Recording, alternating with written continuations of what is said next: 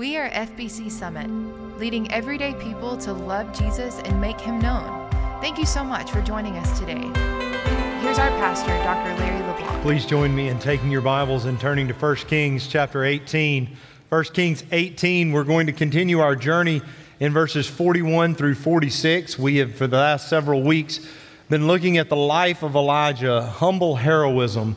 And today we're going to continue that study together today. But before we jump in and read the text, does it ever amaze you how different people can respond to the same event so differently? Something can happen and two people can be at the exact same place and their responses can be completely opposite. Take, for example, an amusement park. We walk into an amusement park and normally there is going to be that individual who is going to ride everything, every roller coaster, every ride, not afraid. That's what they're there for. And then there's going to be that individual that doesn't want a part of any of it. They don't want to go on it. They don't know why we're here. Don't understand why anybody would enjoy this. Why did we pay money for this? Let's just go home. Concerts are kind of the same way. Some people are concert people. You walk in and it's huge auditorium. The lights are off. The music is deafeningly loud. And you could interview someone after a concert like that and say, "How did you like it?" And they would say, "It was the most moving experience of my life." And you could ask the next person, "I hope I never have to go back to anything like that again." Same event, two completely different reactions. Well, I want you to know that spiritually that can happen as well.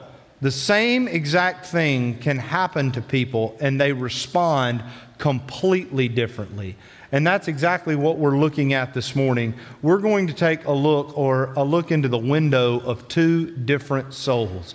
You can remember as we've been traveling through the life of Elijah that last week we reached the climax of the story that Elijah has taken on the Baal prophets and they found themselves at the top of Mount Carmel, and Elijah has made it very clear, if God be God, then serve Him. If Baal be God, then serve him. But you can no longer waver between two opinions. You can't have your foot in both camps. You must choose. And we had a showdown. And do you remember who won that showdown? God is the right answer. Thank you, Mark. That should have been one that any of you could have gotten. Even if you weren't here, you could have cheated and guessed. That was the Sunday school answer. God won. He absolutely won. But He won in devastating fashion. He won in incredible fashion as He sends a fireball out of the sky and it explodes the altar. You'll remember that. And immediately when that took place, the people hit the ground and they bowed prostrate before the Lord and they cried out, "The Lord, He is God. The Lord, He is God." And in the midst of that, we see a pattern that always emerges, not only in the Old Testament, but still today, about how revival takes place in people's lives. Now, all the time in the Old Testament, you see a four-part pattern. And I want to share that with you because we see it here. But if it's going to happen in our nation, if it's going to happen in our church, and if it's going to have to happen in your individual life, you're going to see in just a moment that this is the way it has to happen. Number one, once people fall into sin, they fall into sin. And after they fall into sin, the judgment of God comes on those people. After having recognized that the reason for what they're going through is God's judgment, the people repent, and then and only then do you see the blessing of God. In this particular passage, you're going to see that God is going to send rain.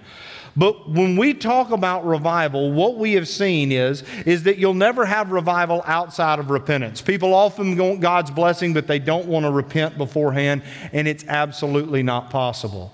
But we find ourselves now still at the top of Carmel, and sometimes we leave a story once it reaches the apex. But we can't afford to leave this story because you have to know what happens immediately after that instance if you want to have a window into two souls. So as you read about these two people and how they responded over the next few verses, I want you to think about how you respond to God's activity in your own life. Would you stand with me and let's read together? 1 Kings chapter 18. We begin together in verse 41. And Elijah said to Ahab, "Go eat and drink, for there is the sound of heavy rain." So Ahab went off to eat and drink, but Elijah climbed to the top of Carmel and bent down to the ground and put his face between his knees. "Go and look toward the sea," he told his servant, and he went up and looked. "There is nothing there," he said. 7 times Elijah said, "Go back." And the 7th time the servant reported, "A cloud as small as a man's hand is rising from the sea." So Elijah said, "Go and tell Ahab, hitch up your chariot and go down before the rain stops you." Meanwhile, the sky grew black with clouds, and the wind rose, and a heavy rain came, and Ahab rode off to Jezreel. The power of the Lord came upon Elijah. Tucking his cloak into his belt, he ran ahead of Ahab all the way to Jezreel. Lord, would you teach us today to have awareness and to respond to your activity in the world and around us so that our spiritual lives may be healthy. In Jesus' name, amen. God is moving all the time, everywhere. He's moving in our lives. He's moving in the world. He's moving in churches. God is at work. The question is whether or not we are noticing God at work in the world. Our big idea this morning is that awareness and response to God's activity in the world around us is necessary for a healthy spiritual life. So what I'm asking you to do this morning is to look into this passage, to look into the life of Ahab, to look into the life of Elijah, and then in turn look into your life and ask the question, am I aware and am I responding to the things that God is doing all around me? And so today I want to ask 4 questions. They're really simple questions. But if you want to know today whether or not you are aware and responding to God around you, then you need to look at yourself and examine your own heart and take a look into the window of your own soul and ask these 4 questions. Here's the first of those 4 questions. Number 1, how do you respond to the movements of God around you? Look with me at these 2 characters. You have Elijah and you have Ahab. Now, what's so fascinating about this is that the people have fallen down prostrate. They have cried out, "The Lord is God." We see in these few verses that we read the way Elijah responded. He went to the side and he kneeled down and he put his head between his knees and he prayed out to the Lord God Almighty. But what is it that we find Ahab doing? We don't find him prostrate. We don't find him praising God. We don't find him thanking God. We don't find him repenting of sin. We don't find him acknowledging God. In fact, we actually see what I think is one of the strangest commands in all of Scripture. Elijah looks at him and he said, "Why don't you go on back and get you something to eat and drink?" What? After everything we just read, we're told that Ahab gets in his chariot and goes back to eat and to drink. You notice that in this passage that Ahab went back to doing exactly what he was doing before the incident on Mount Carmel. Exactly the life he had before, living it the exact same way he had before.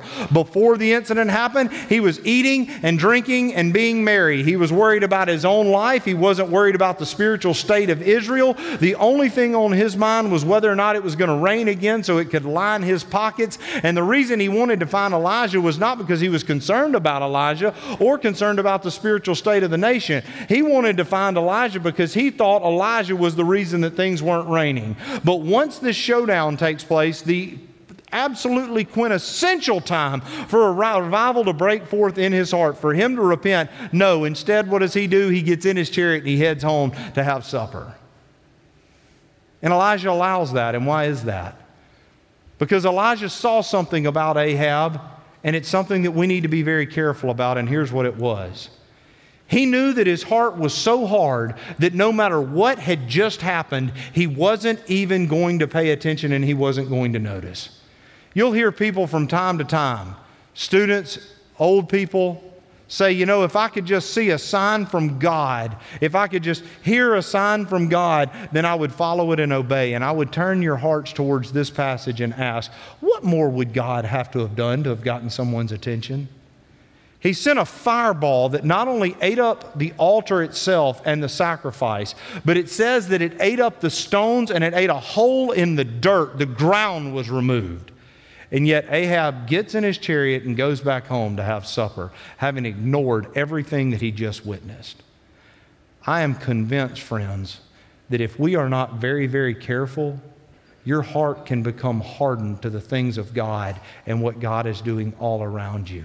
You see, friends, as we live our lives and do our thing and go to the places we want to go and enjoy our lives, if we aren't paying attention and we aren't observing, then God may be moving all around you, but you're refusing to see it because you're so interested in what you've got going on that you don't allow the Holy Spirit to break through and show you what ought to be obvious right in front of your face.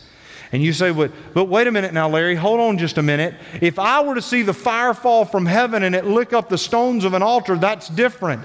I'm telling you, friends, you do not have to be the most spiritual person in the world to look around and see that God is moving in your life. You don't even have to, sometimes even in a worship service, you have to be spiritually dense and hard-hearted for God not to break through in your heart and you not listen. If you're not hearing God, it's not because God is not speaking. If you're not seeing God, it's not because God is not moving. If you're not experiencing that, it's because you've got a calloused heart to the things of God. And we need to be very careful about how we are responding. But I couldn't help but wonder this. Top of Mount Carmel, the fire falls. God licks up the stones of the altar after all the Baal prophets have cut themselves and danced around in this competition. What if Ahab had been given a true-false questionnaire right after that event on Carmel, and he was asked this: true or false? Yahweh is the true God. How would he have responded? I think that's an interesting question, because God left absolutely no doubt that Baal had no power, that the Ashtoreths had no power, that they were no God. I would submit to you that absolutely, without a doubt, Ahab would have said, Yahweh is God. You say, well, that surprises me, Larry. You really think that he believed in Yahweh after this event? No doubt. You didn't have any choice. What other choice would he have had after this event? So how could he have believed that Yahweh was the only true God and yet responding by getting in his chariot and going back to have supper? How do you respond like that? And friends, this has been a little overwhelming to me, what I'm about to tell you. I believe what we see in Ahab is a picture of many people in the modern church. And let me tell you what I mean by that. He was convinced, but he was not converted. Convinced, but not converted. Can somebody be convinced of the truths of the gospel and unconverted by the gospel? Absolutely. Let me show you. Do you believe Jesus is God? Yes. Do you believe that he was born of a virgin? Do you believe that he lived 33 years of sinless perfection? Do you believe that he died on Calvary's cross? Do you believe that he rose again on the third day? Do you believe that if somebody repented of their sins and put their trust in him, that they could be saved? Do you believe that he not only rose, but walked the earth for 40 days before he ascended? And do you believe that he's coming back? You could believe all of those things and be lost, because you could be convinced and not be converted.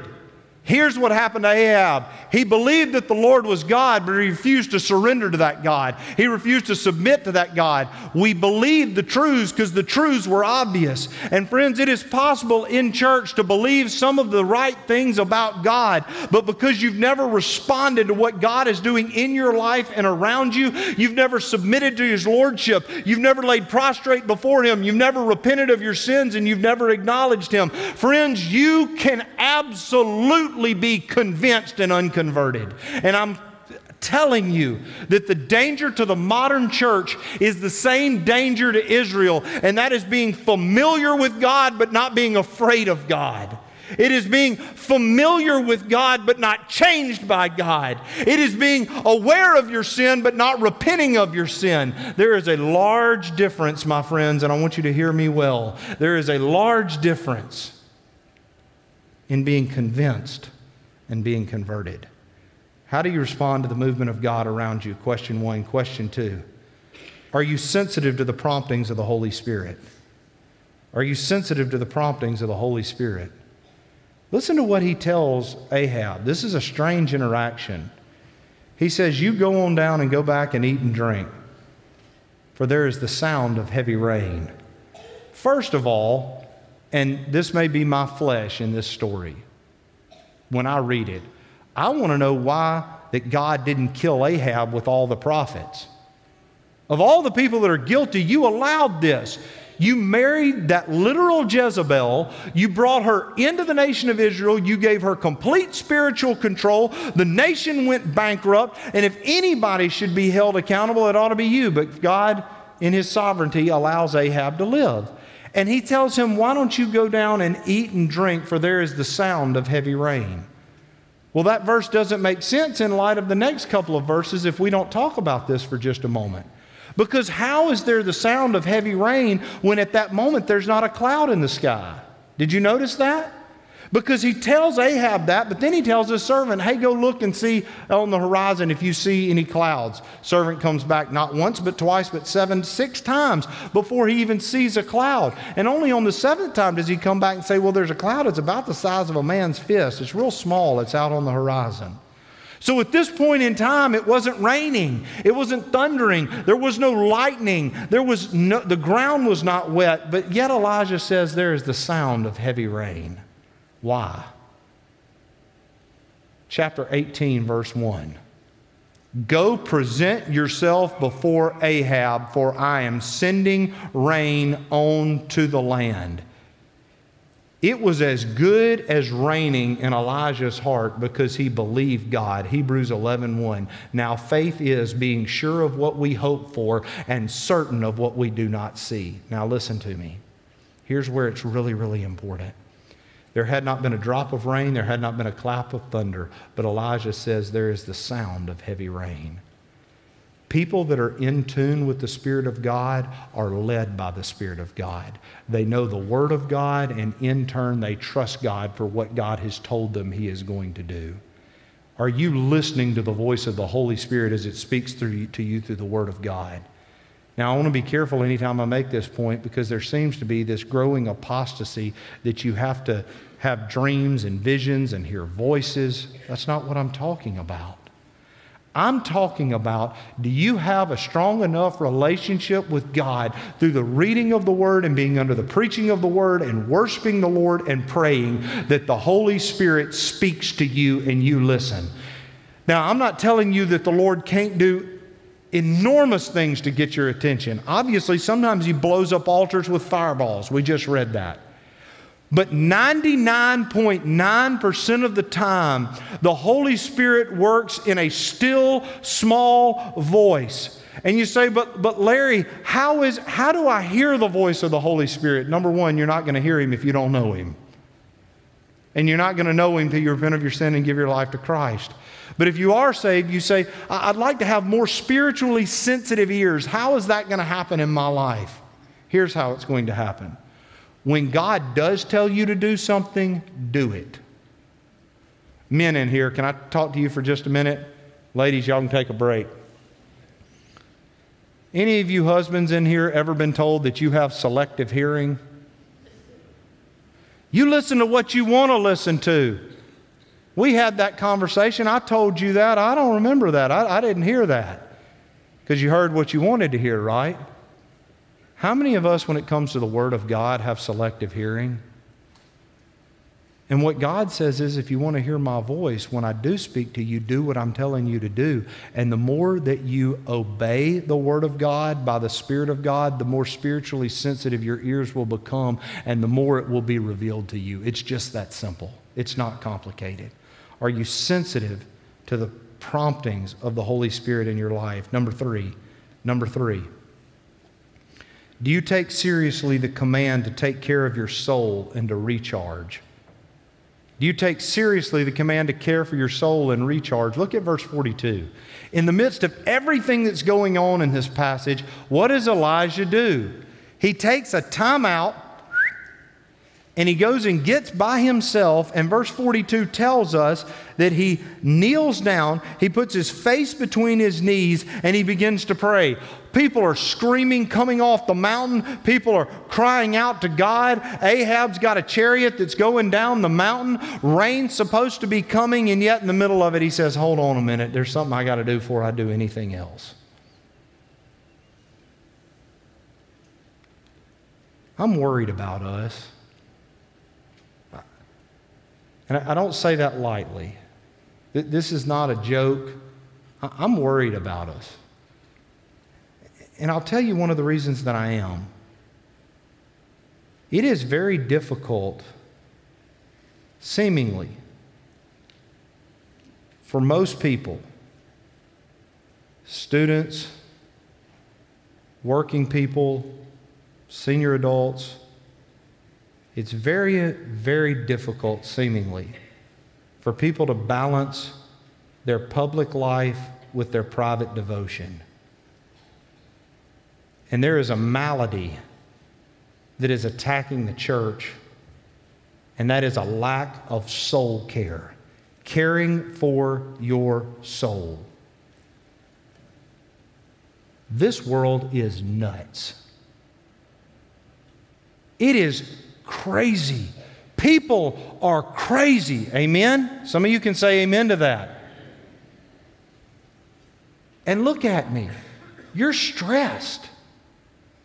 You're anxious.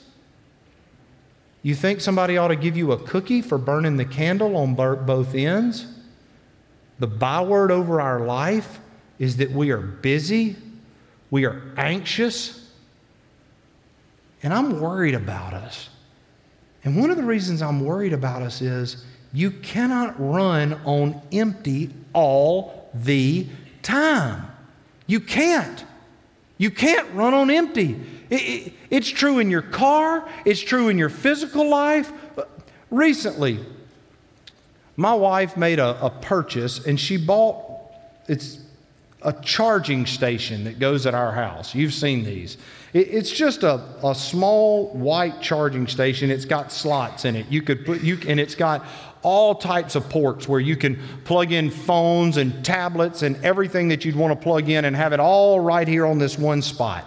And I walked by the other day, and there's just cords coming all out of it. You can never find the right cord, but it's got a lot of cords that are coming out of this thing. And there's 2 or 3 devices that are plugged into this thing, and I'm looking at it, and I recognize something. And that is, anytime I look at my phone, if it's red up at the top, that means it's under 20% charged. I am hunting a charger immediately, because we absolutely freak out if we think about it. If my phone went dead, what would I do? The world might stop spinning, amen? How would I function? And so we're trying to find this charger, and we're getting them plugged in. But I wonder, how many of you, if there was a battery meter on your life, if there was a fuel gauge on your life, what are you running on? What percentage are you running on? Now certainly I'm talking about physically. Physically and spiritually. Some of you need to be introduced to a concept. It's called the holy nap. Now, I say that a little bit in jest. Some of you are really good at that, as a matter of fact. Not now. Don't take one now. But the reason I mention that is this. We've got to take care of our bodies. We've got to do a better job of recognizing that we are physical beings, and that to have right soul care, we have to have the right rest. We have to do the right things to take care of our bodies. But specifically today, I'm talking even more about spiritually recharging. When we feel like we're running on empty all the time, how many of you know what it is to feel exhausted more days than you don't feel exhausted? How many of you know what it is to feel stressed more days than you don't feel stressed? How many of you know what it is that anxiety seems like it's always with you? That's not healthy. You don't get a cookie for that because that's not how you're supposed to live. In fact, it's the opposite of how we're supposed to live, right? Cast your cares upon Jesus because He cares for you. Why do you worry about tomorrow? Tomorrow's got enough worry of its own. Take care of this day. He clothes the lilies of the field, right? He feeds the birds of the air. He's going to take care of you. All those things being said, I've noticed, I said I'm worried because I feel like this is how we're living. Number one, we have a lot of people that are just living on adrenaline. And that is an actual chemical that our body produces. And thankfully we do. It is what charges us up when we're in danger or when we have an extra burst. If you've ever felt like you weren't tired in a situation where you should have been tired, that's your adrenaline kicking in. But if you tap out your adrenal glands all the time because all you are doing is running on adrenaline, it's no wonder why you are anxious and tired and stressed out and angry and mad and all of those things. You're not meant to run like that. That's supposed to only kick in times of absolute necessity. That's not supposed to run all the time. So we like to run on adrenaline. What else do we like to run on? Oh, some of you right now couldn't even be here, couldn't even have made it this morning if you didn't have your caffeine. Now, don't run out of here. I'm never coming back there. He preached against coffee. But we've gotten to a point where we have 11-year-olds running around drinking $12 teas.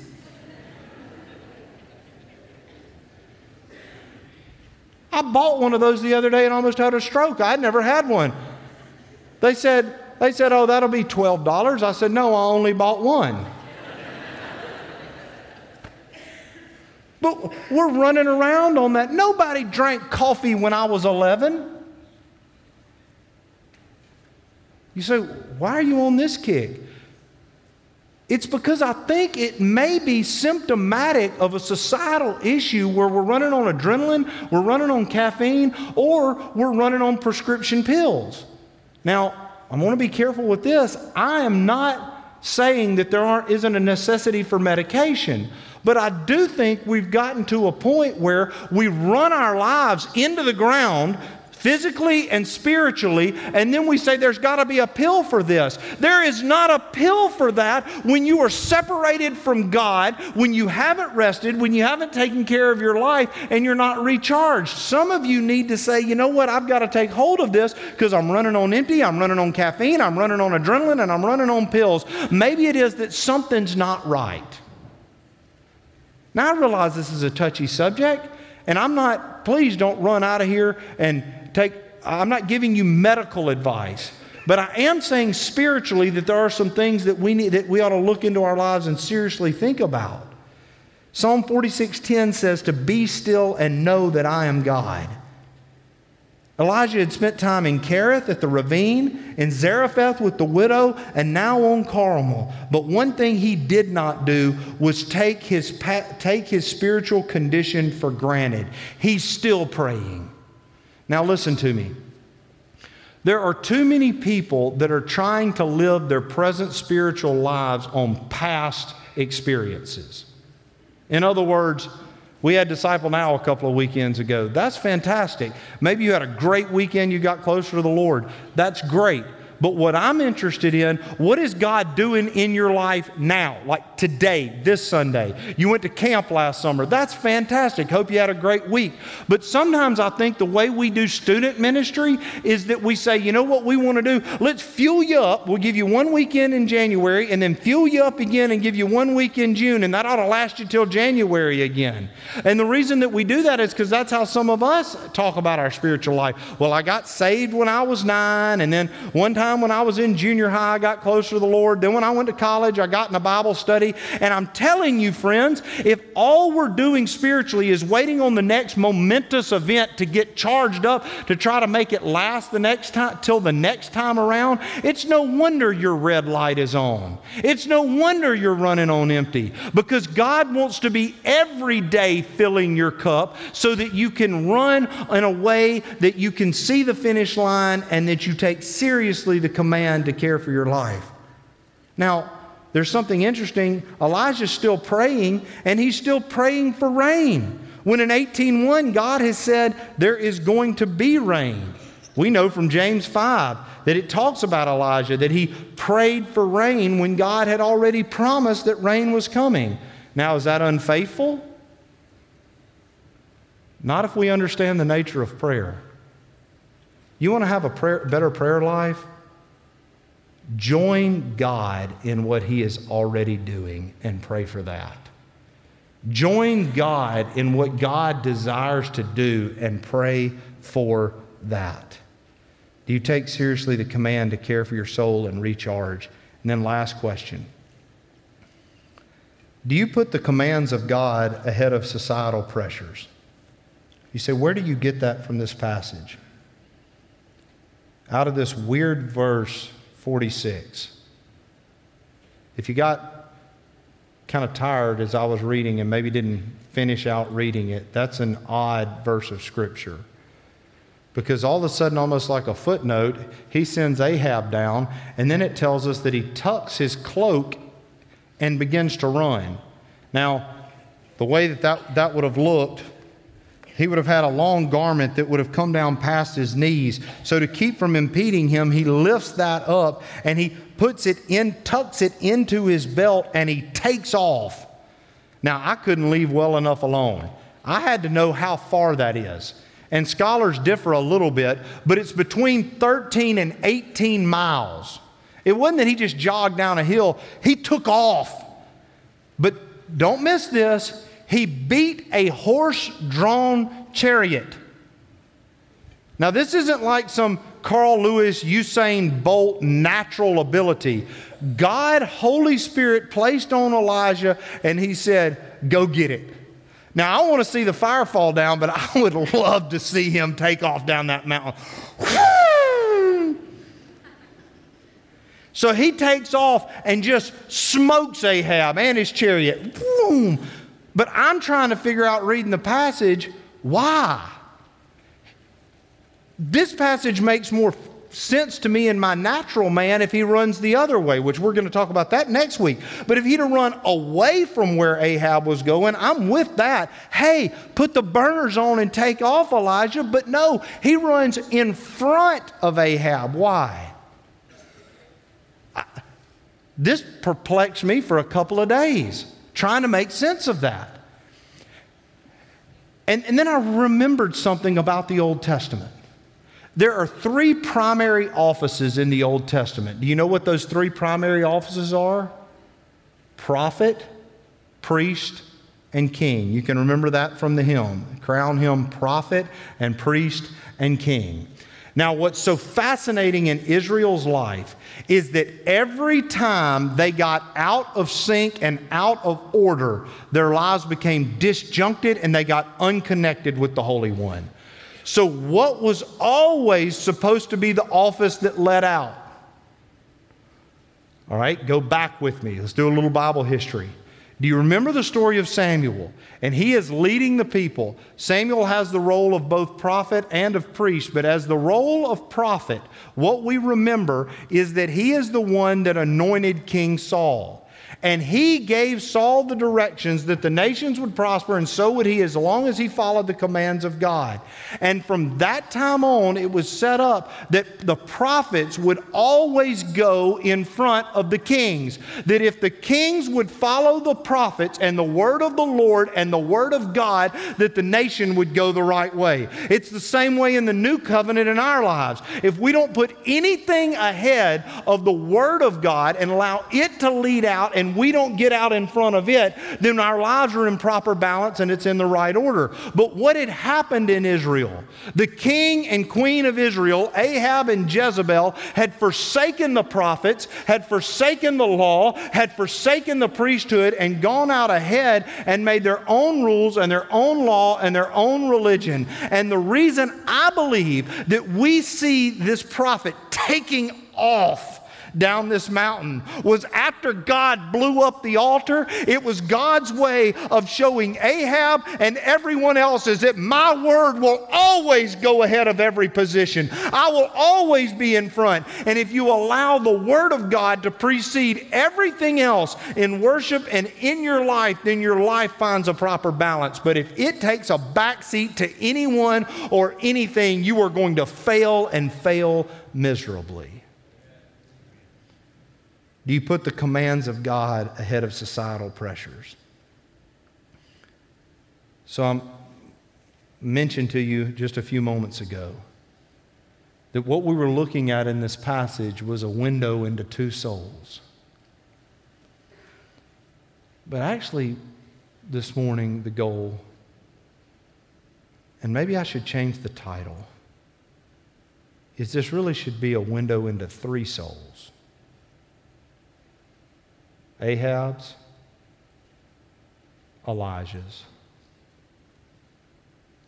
and yours. And yours. I challenge you this morning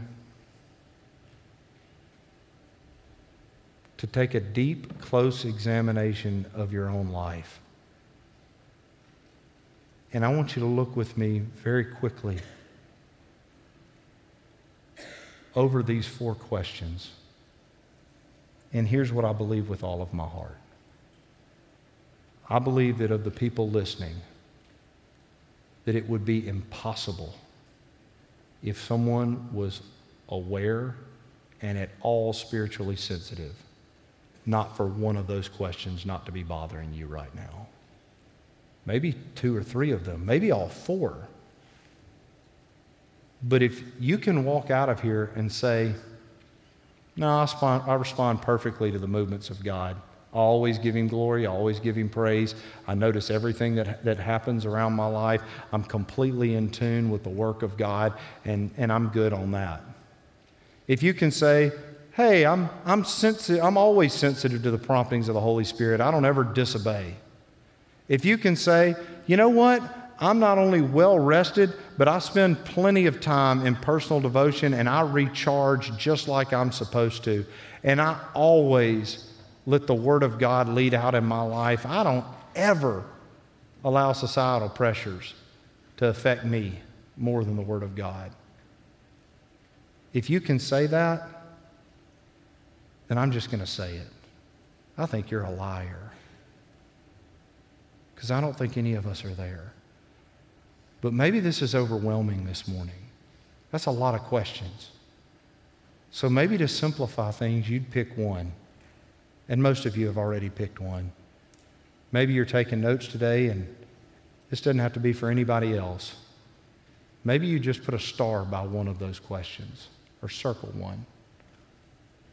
Lord, you know where I'm at on this. Because when we come to invitations, really the invitation is not just about inviting someone to come to know Jesus. That's important. And if you haven't done that, you've got to. And it's not just about somebody coming to join the church. If you're looking for a church home, I don't know why you would look any further. We want you to be a part of what God's doing here. But really, the majority of every invitation that is given at this church is for the believer and the church member to respond to something that God has done in your life and done through the preaching and the revealed Word of God. It is about being obedient. So you're really given a choice today. Leave and change nothing and become more callous to what it is the Holy Spirit has placed on your life and called you to do. Or be courageous enough to repent of what God's placed on your life and listen to the voice of God. Would you stand with me? Thanks for listening to FBC Summit. We are leading everyday people to love Jesus and make Him known. For more information, visit our website, fbcsummit.org.